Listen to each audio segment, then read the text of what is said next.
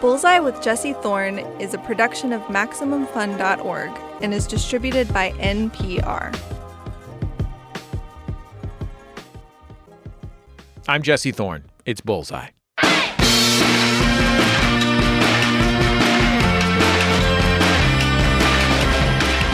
Lin-Manuel Miranda grew up in a working-class neighborhood north of Harlem.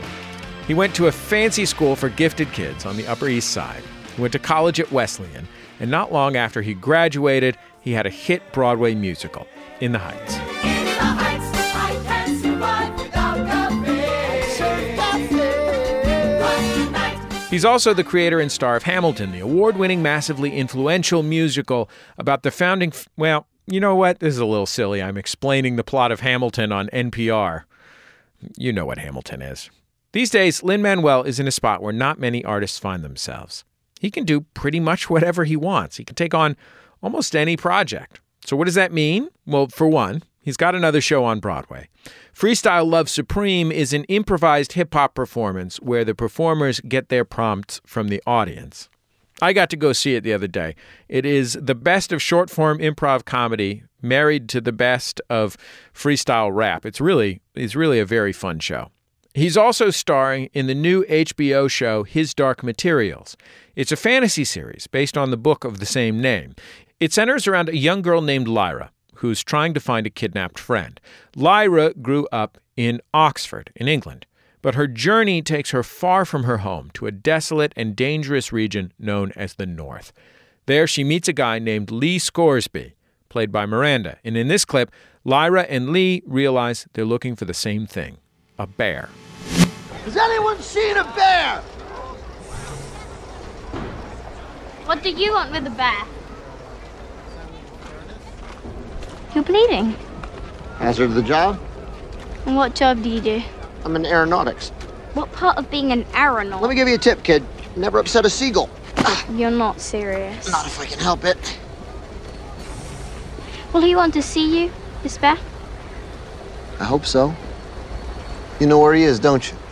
Town's no place for Yorick. How do you know him? Well, she's just a sprung box, isn't she? She just keeps asking questions. Lee Scoresby, can you tell me where to find him? Lynn, welcome to Bullseye. I'm so happy to have you on the show. Thank you. Long-time listener, long-time fan. Happy to be here. Oh, that's very kind of you. And I apologize for canceling on you the last time when my child was born. That was a very valid excuse, and I was happy to have the hour. It was during a very hectic time in my life, too. Is His Dark Materials another one of these things where you weaseled your way in because it was something that you've always loved? Or is this a regular acting job where you know... This was a straight-up offer out of the blue. I was in London at the time filming Mary Poppins Returns, and Jane Tranter, the producer of the series, and Jack Thorne, the writer, invited me to dinner and sort of thought of me for it. And I would not think of myself as a natural fit for this role. I don't think I'm anyone's first choice for a Texan aeronaut. But Jane Tranter said she had seen me at a thing. She was a fan of my work, but she had seen me at the closing night of In the Heights in London. And she said that she saw me bound up on the stage. And she said, you looked like a human rabbit. And I thought, is that Lee Scoresby? So I guess the answer to your question is yes. I was a big fan of these books before I got this offer. There was movies of these books before, 5 years ago or 7 years ago.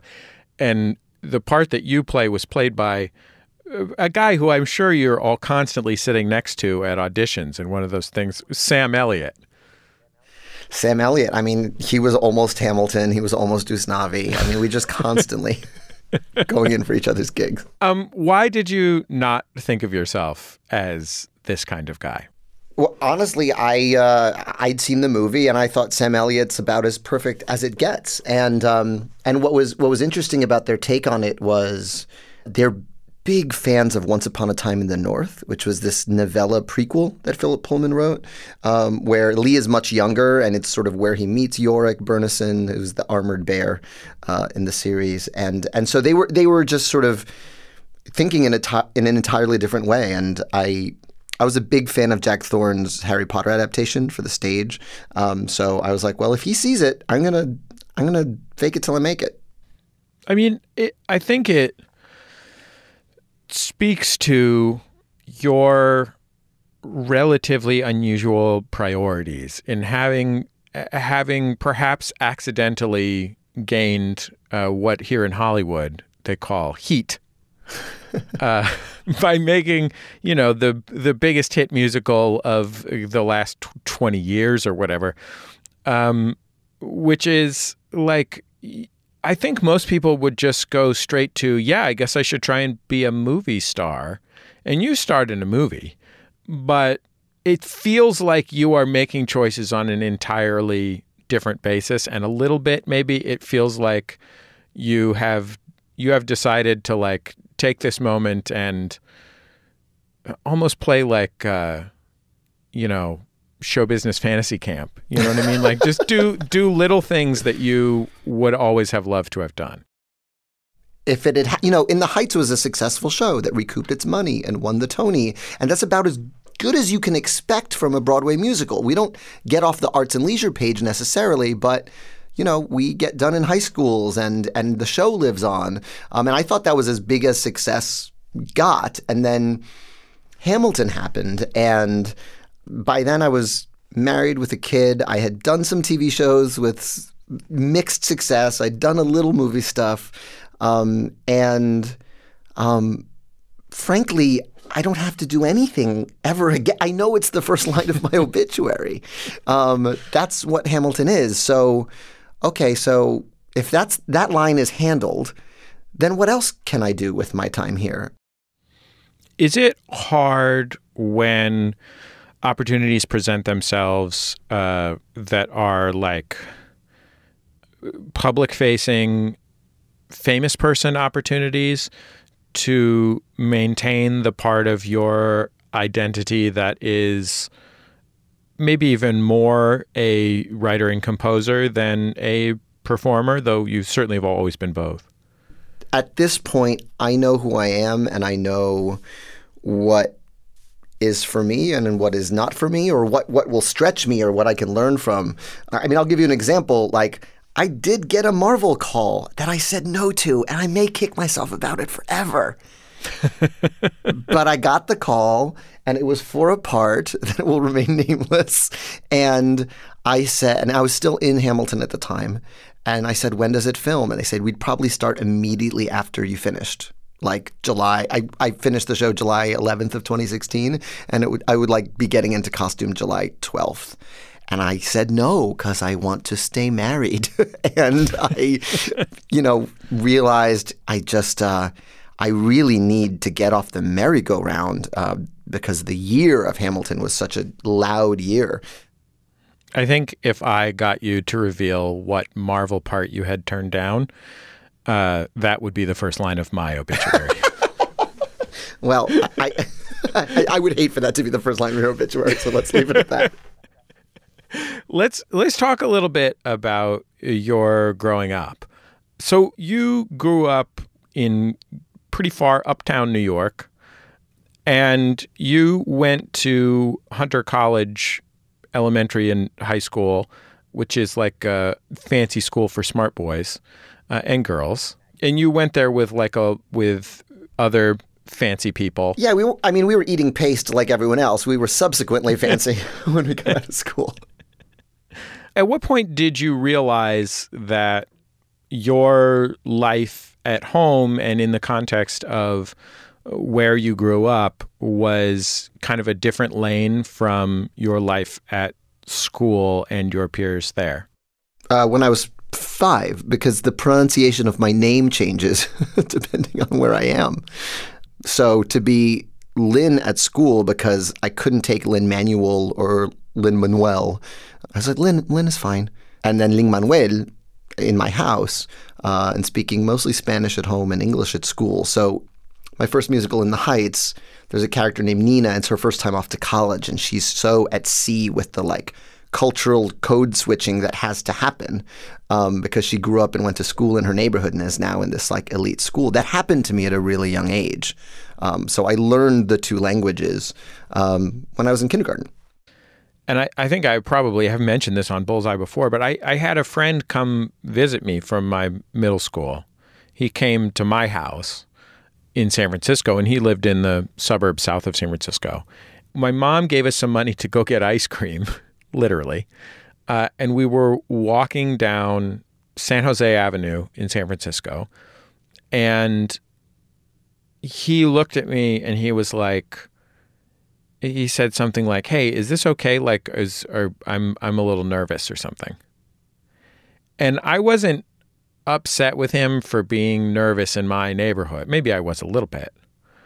But what shocked me in that moment as a 12-year-old or 11-year-old or however old I was I was like, "No, dude, if we had gone left at the corner, not right, that's when you should be nervous." like there's It's that places block, to be not nervous. this block. Exactly. Like everyone knows this block is fine. Totally. And I had my version of that. It was like, don't go down Academy. What are you, crazy? Go up this street. Yeah, I had my version of that, but my school was so far that my kids really very rarely came to my house. Like, everyone lived on the Upper West Side or Upper East Side, or there were like outliers who lived all the way downtown. But yeah, I mean, it was just the play dates were one-sided. I was going to the kids who lived closer to school. Did you notice that at the time? Yeah, it's funny. Someone asked me, what's the significance of 96,000, which is it's sort of the arbitrary number I picked for the lotto winning in The Heights, my first musical. And one, it just sings nicely, 96,000. But I think subconsciously the reason is 96th Street is just like such an invisible like barrier of like rich versus less so. $1,000, holla. 96,000. Yo, somebody won. 96,000. Yo, if I won the lotto. I remember getting a McDonald's meal on 86th Street for $3.49, and then you cross the street to 106th Street McDonald's and it's $2.99. Like, it's literally, that's the jump between 10 blocks from our school. So like, that's always been this line of like, will you cross it to come to my house where, you know, folks don't have as much money and it's not the richest zip code in America? I didn't know until I read it today that you directed a high school production when you were in high school of West Side Story. I mean, that's a little on the nose, Lynn. A little bit. I like, so on the one hand, here's the thing about it, right? Like, on the one hand, West Side Story is as good as it gets. You know what I mean? Like, West Side Story, it rules. You know, it's spectacularly good. On the other hand, what a weird thing to make my largely white and Asian class play Puerto Ricans. Yeah, I mean, like, I feel like it might even be better. If it feels to me like it could even be better if you were like getting them to record their own version of a Big Pun album or something like that, you know, like something Come that on, is. guys, it's hard to analyze which guys despise. Be advised, people. But like to be directly responsible for translating something that is directly of your experience as a Puerto Rican American in New York, right?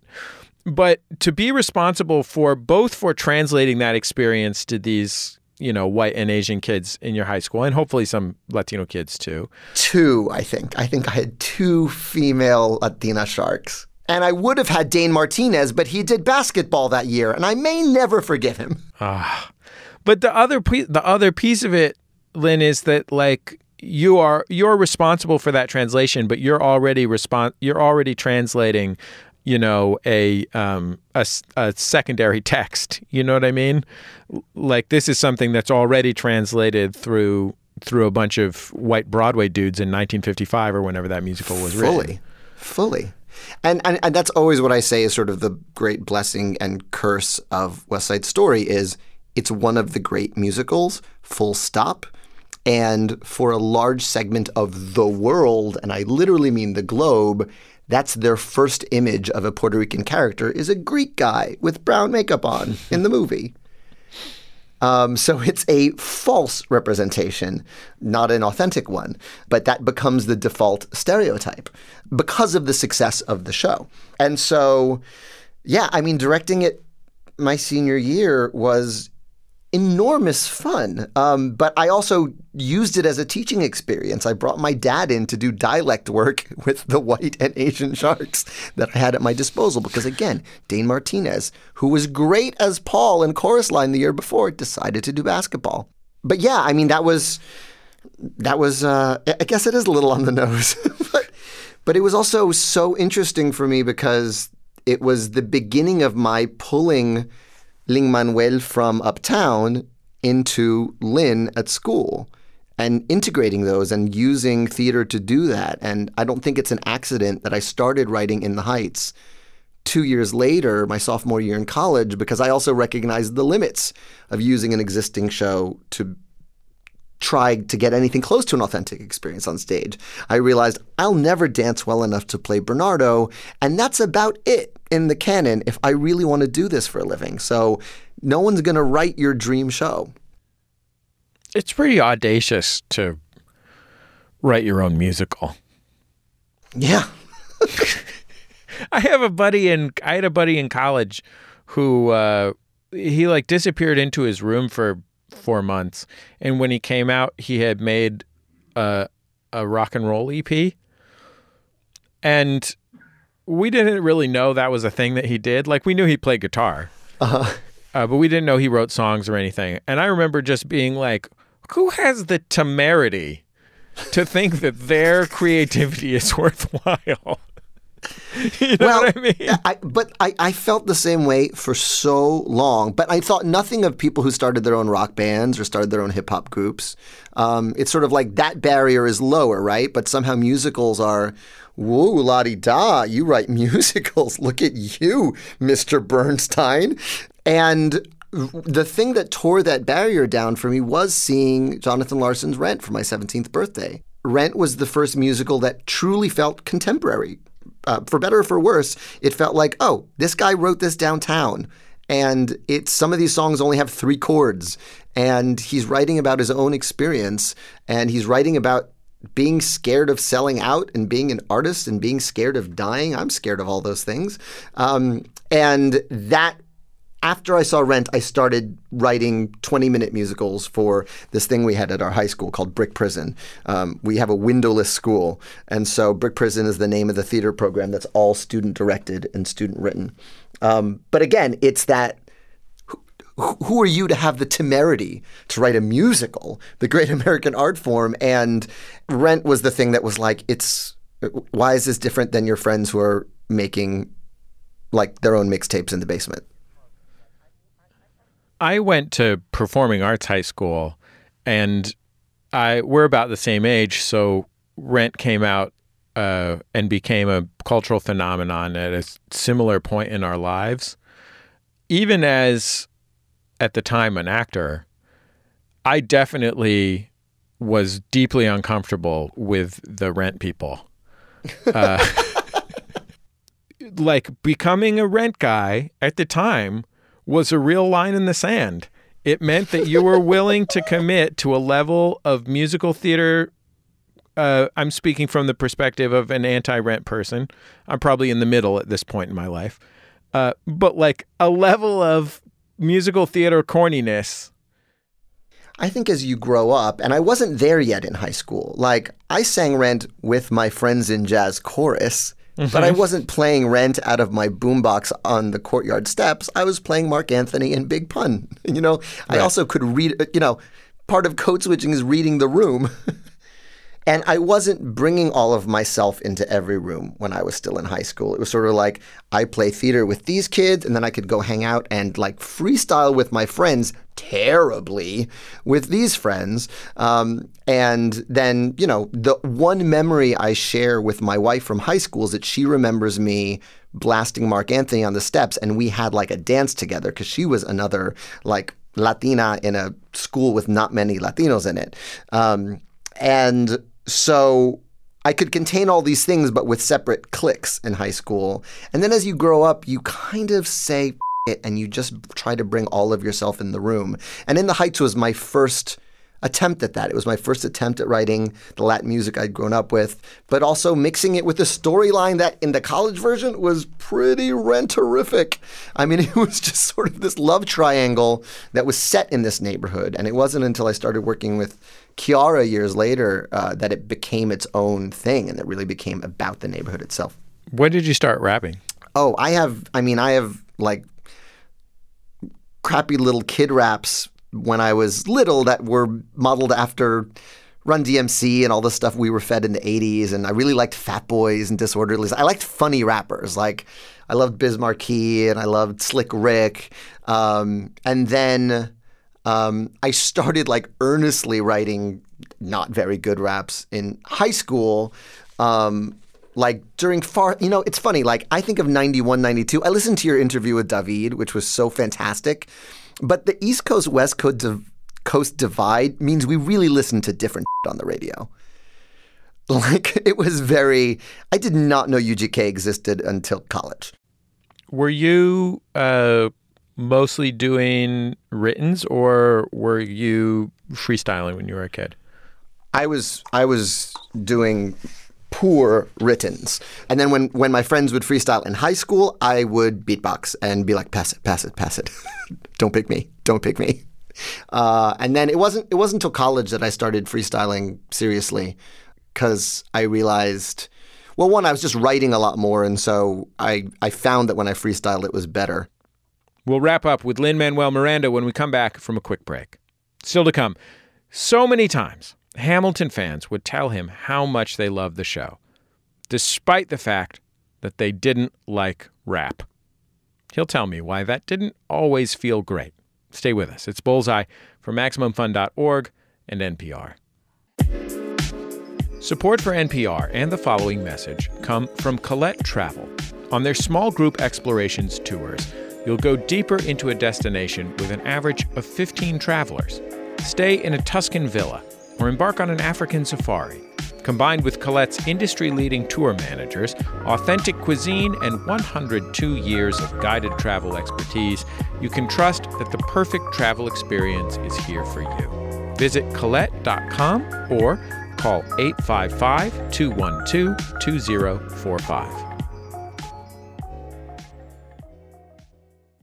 I know we'd all love the holidays to be this happy, stress-free, joyful time, but let's be real, that is not always the case. NPR's Life Kit is answering your holiday questions and helping you navigate family dynamics all season long. New episodes every Tuesday and Thursday.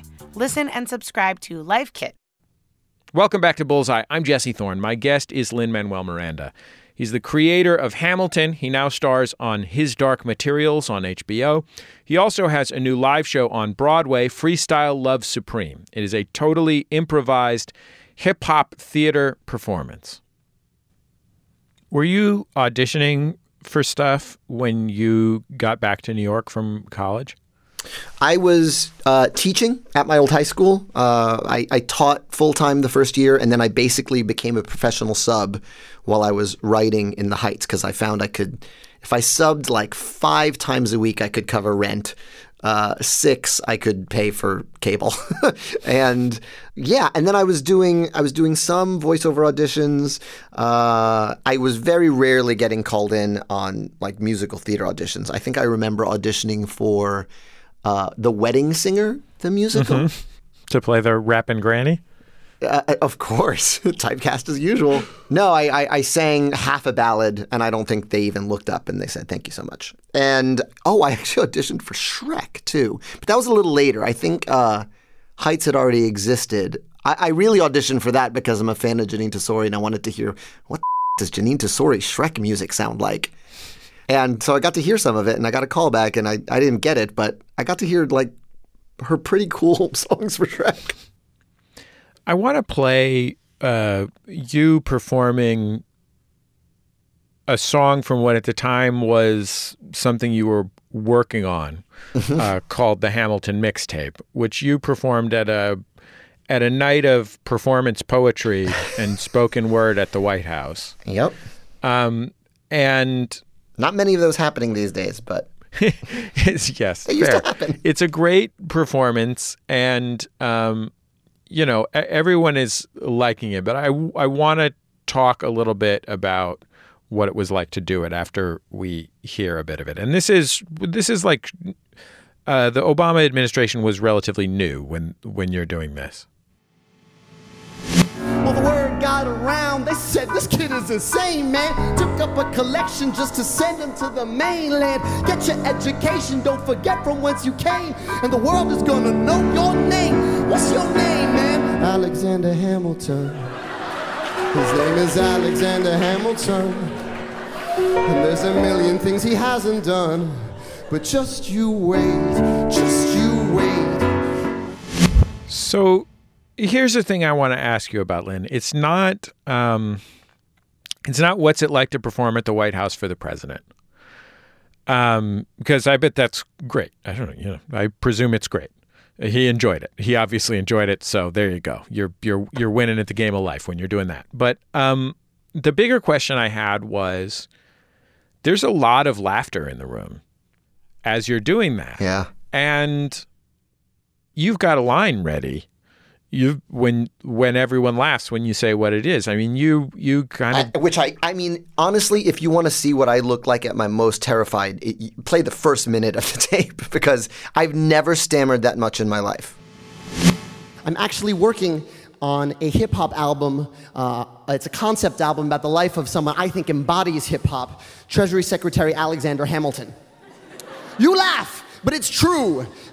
He was born a penniless orphan in St. Croix of illegitimate birth, became George Washington's right-hand man, became Treasury Secretary, caught beef with every other founding father, and all on the strength of his writing. I think he embodies the word's ability to make a difference. This is a thesis. I'm presenting a thesis that I'm testing out in front of the leader of the free world, but also weirdly Zach Braff and George Stephanopoulos and Saul Williams and Spike Lee. It was a pretty Mad Libsy room. I won't perform unless Zach Braff is there. Oh, I think that's a great writer to have. But yeah, it was. I needed to push through it, and I'm nervous until the music starts. Because I'm really proud of what I've written, and I think it presents a case for this guy went through a lot of and he wrote his way out of it, and that's what most of my favorite rappers have managed to do, is go through some kind of struggle and rap about it so eloquently that people all over the world can understand it or with it. And so that was the thesis. The thesis was he's a writer. And my favorite hip-hop artists are writers, and so there's a connection here. You heard my interview with Daveed Diggs, who starred in Hamilton in the original cast and is a professional rapper otherwise, in addition to being an actor. And one of the things that he and I agreed upon immediately is that if anyone said to you, I'm doing a rap musical about Alexander Hamilton, your first reaction would be, what a horrible idea. Yeah, he had the grace not to say that to my face. I'm sure he said it to Tommy, but... I think what he described saying to your face was, does it pay? Yeah. I think if we're hungry enough, we'll take our jobs. But I wonder if how aware you were that you were like, oh my God, certainly we all tip our caps to Carmen, the hip opera, the MTV television musical starring Mos Def and Beyonce. But this is a terrible idea. I understand all the reasons why it's a good idea as well, and I agree with them. And I saw it and I thought it was great. So I'll also stipulate that. But at every point in this, you have to convince people to give you money to do this and stuff. What a bananas thing to dedicate your life to, Lynn. I guess that's my question. One of my favorite or one of the most moving pieces of writing on it was actually Mike Schur wrote an essay about Hamilton, and he wrote a description of it where he said, I'm sure for 6 months Lynn's friends would all kind of check in with each other being like, is he all right? And it is to the eternal credit of my wife that I finished the second chapter of that book and thought and pitched it to her and be like, oh my God, this guy wrote his way from the Caribbean to New York. And she went, cool. Like, just totally non-phased. Not, that's a terrible idea. Not, that's the best idea you've ever had. Just like, all right, cool, write it. Because I think that's, you look to your loved ones first. But again, at the same time, I had that idea 2 chapters into the book, and then it kept proving me right. And then I get to the Revolution, and he's writing under a pseudonym. Publius, not the best hip-hop name, but pretty good pseudonym as pseudonyms go. And he's writing revolutionary tracts. That thesis was strong enough to pull me through the worried looks of my friends. What was it like for you? This is another question that I also asked Daveed Diggs. What was it like for you to deal with the consequences of making a hip-hop thing in a social context where many of the people who are watching it and listening to it are not hip-hop people and may literally have no experience with hip-hop? Yeah, I mean, I think you actually put it more bluntly to Daveed, which is, what do you say to people who go, I don't like hip hop, but I love this? Yeah. And my answer I'm trying to be that nice was, to you, Lynn. Yeah, no. But my answer to that, because I got that a fair amount, and my answer to that is, I'm so sorry you're missing so much of the show. And I would say that to them because this is a show with a lot of on-ramps. And again, it gets back to that bringing all of yourself into the room. There are as many musical theater references in this as there are hip-hop references. Didn't you ever... Let me restate this. Lynn, you're famous for your generous spirit and warm spirit. And in the times that you and I have interacted in life, I have found that to be accurate. Why does this sound like an insult? But no, it's not leading to an insult.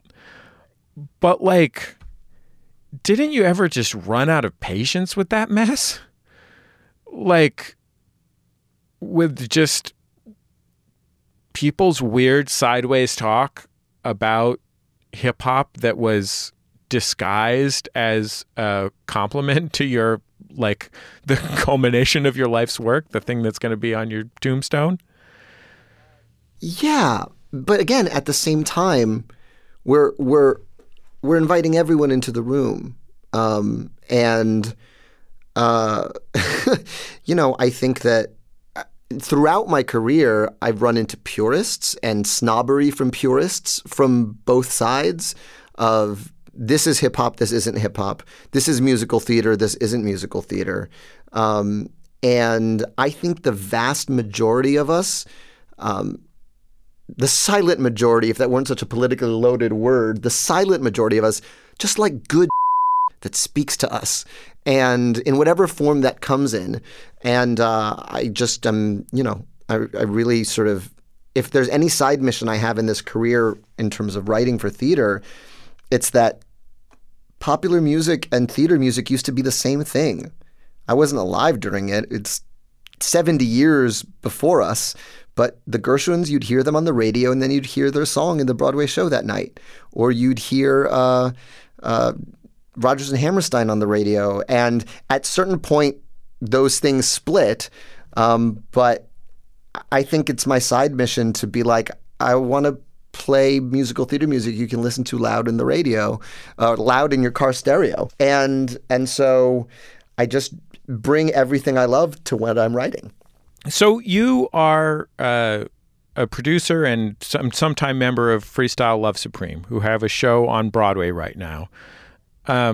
This is on the long list of things that you and your colleagues have pulled off that I read about once was happening in New York and thought, what a terrible idea. Thank you. This is theatrical performance group grounded in freestyle rapping. And since you're on my show, I'm going to make you rap. I hope that's okay. You didn't make Daveed rap, but... That's true. I didn't. I should have. Well, you know what? Can I go ahead. Can I tell you the truth? Yeah. I asked David if he would go off the dome, and he said no. You made the mistake of saying yes, Lynn. David's incredibly good at it, but he's still really nervous about it before every show. But we're going to drop a beat that you will hear over the telephone. You and I are separated right now by 3,000 miles, so this will be like one of those rap records that somebody records while there's, this is like one of those Shine albums that he recorded while he was still in prison. Because you're rapping over the telephone. It will not sound like that to our audience because there's microphones on both ends. But all right, don't you link me up off beat, man. Yeah, no, we'll get you on beat. Kevin, my producer Kevin's a drummer. He gets it. So Kevin, you can rap about whatever you want. Do you want anything more than that? How about I just sort of sum up what we've talked about in the past hour? Gorgeous. You turn it up. Where's my snare? Okay, before I was in bloom, we talked about what do you bring to the room. Do you stay up late nights wondering who you are when you're in Washington Heights, or do you go down to the Upper East Side when they say Lin-Manuel, do you let that slide? Or do you say, Lynn, get real excited, say, okay, one day I'll be a writer. Then you figure it out. You push through your fear and your doubt. You go to college and you realize I like musical theater and hip hop. Not scared to go off the top like David was. Because that's the buzz. You just say whatever it is because you keep going. You try to write a show because you can't be Bernardo. You don't have that flow and you don't have that extension in your leg. You're not a Greek guy with brown makeup up on your face. You just keep going till you write in the heights. Turns out nice. The beat's coming in and out, but I'm trying to stay light and on it. Is that enough? Yeah, absolutely. More than enough. God bless you, sir. Sorry, the beat was coming in and out while I was doing it. That was technical difficulty level 12 out of 10. You know what that's like when my man from what's dude from Kimmy Schmidt called? Titus? Yeah, Titus. That's like when my man Titus was in Guys and Dolls on the Tony Awards on television and his mic went out. Yeah. Yeah, it was very tough to hear that. You killed it, Lynn. God bless you for doing that, and I sure appreciate you taking the time to come be on Bullseye. I'm glad we made it happen, and thanks for all your kindness and support over the years. Awesome, thanks, man. Okay, talk to you later, Lynn. Okay, bye. Bye. Lin-Manuel Miranda. His Dark Materials is on HBO right now. Go watch it. Freestyle Love Supreme is a blast. It's running on Broadway through January 12th at the Booth Theater, and I guarantee you will never get to see this on Broadway again unless Freestyle Love Supreme has a return engagement. So if you've always wanted to see a improvised theatrical performance based in freestyle rapping, this is your big shot, folks. Book tickets for the Booth. It's a really fun show. That's the end of another episode of Bullseye. Bullseye produced at MaximumFun.org world headquarters overlooking MacArthur Park in beautiful Los Angeles, California, where we had rain and hail this week. You know, they say it never rains in Southern California, but this week gave the lie to that claim. Also, there was a lot of really intense thunder that freaked out the seagulls. The show is produced by Speaking Into Microphones. Our producer is Kevin Ferguson. Jesus Ambrosio is our associate producer. We get help from Casey O'Brien here in our office. Our production fellows are Jordan Cowling and Melissa Duenas. Our interstitial music is by Dan Wally, also known as DJW. If you like the music on our show, he made a collection of it on Bandcamp that you can pay what you want for.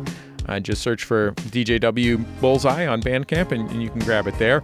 Our theme song is by the Go Team. Thanks to them and their label Memphis Industries for letting us use it. Go Team rule. You should buy their albums.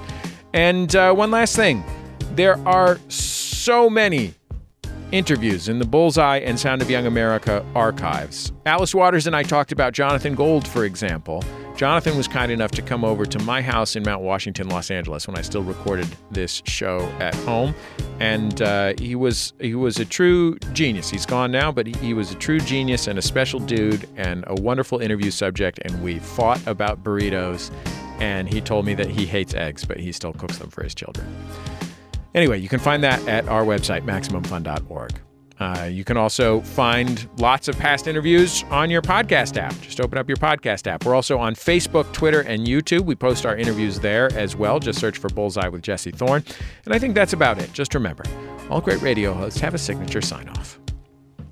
Bullseye with Jesse Thorne is a production of MaximumFun.org and is distributed by NPR.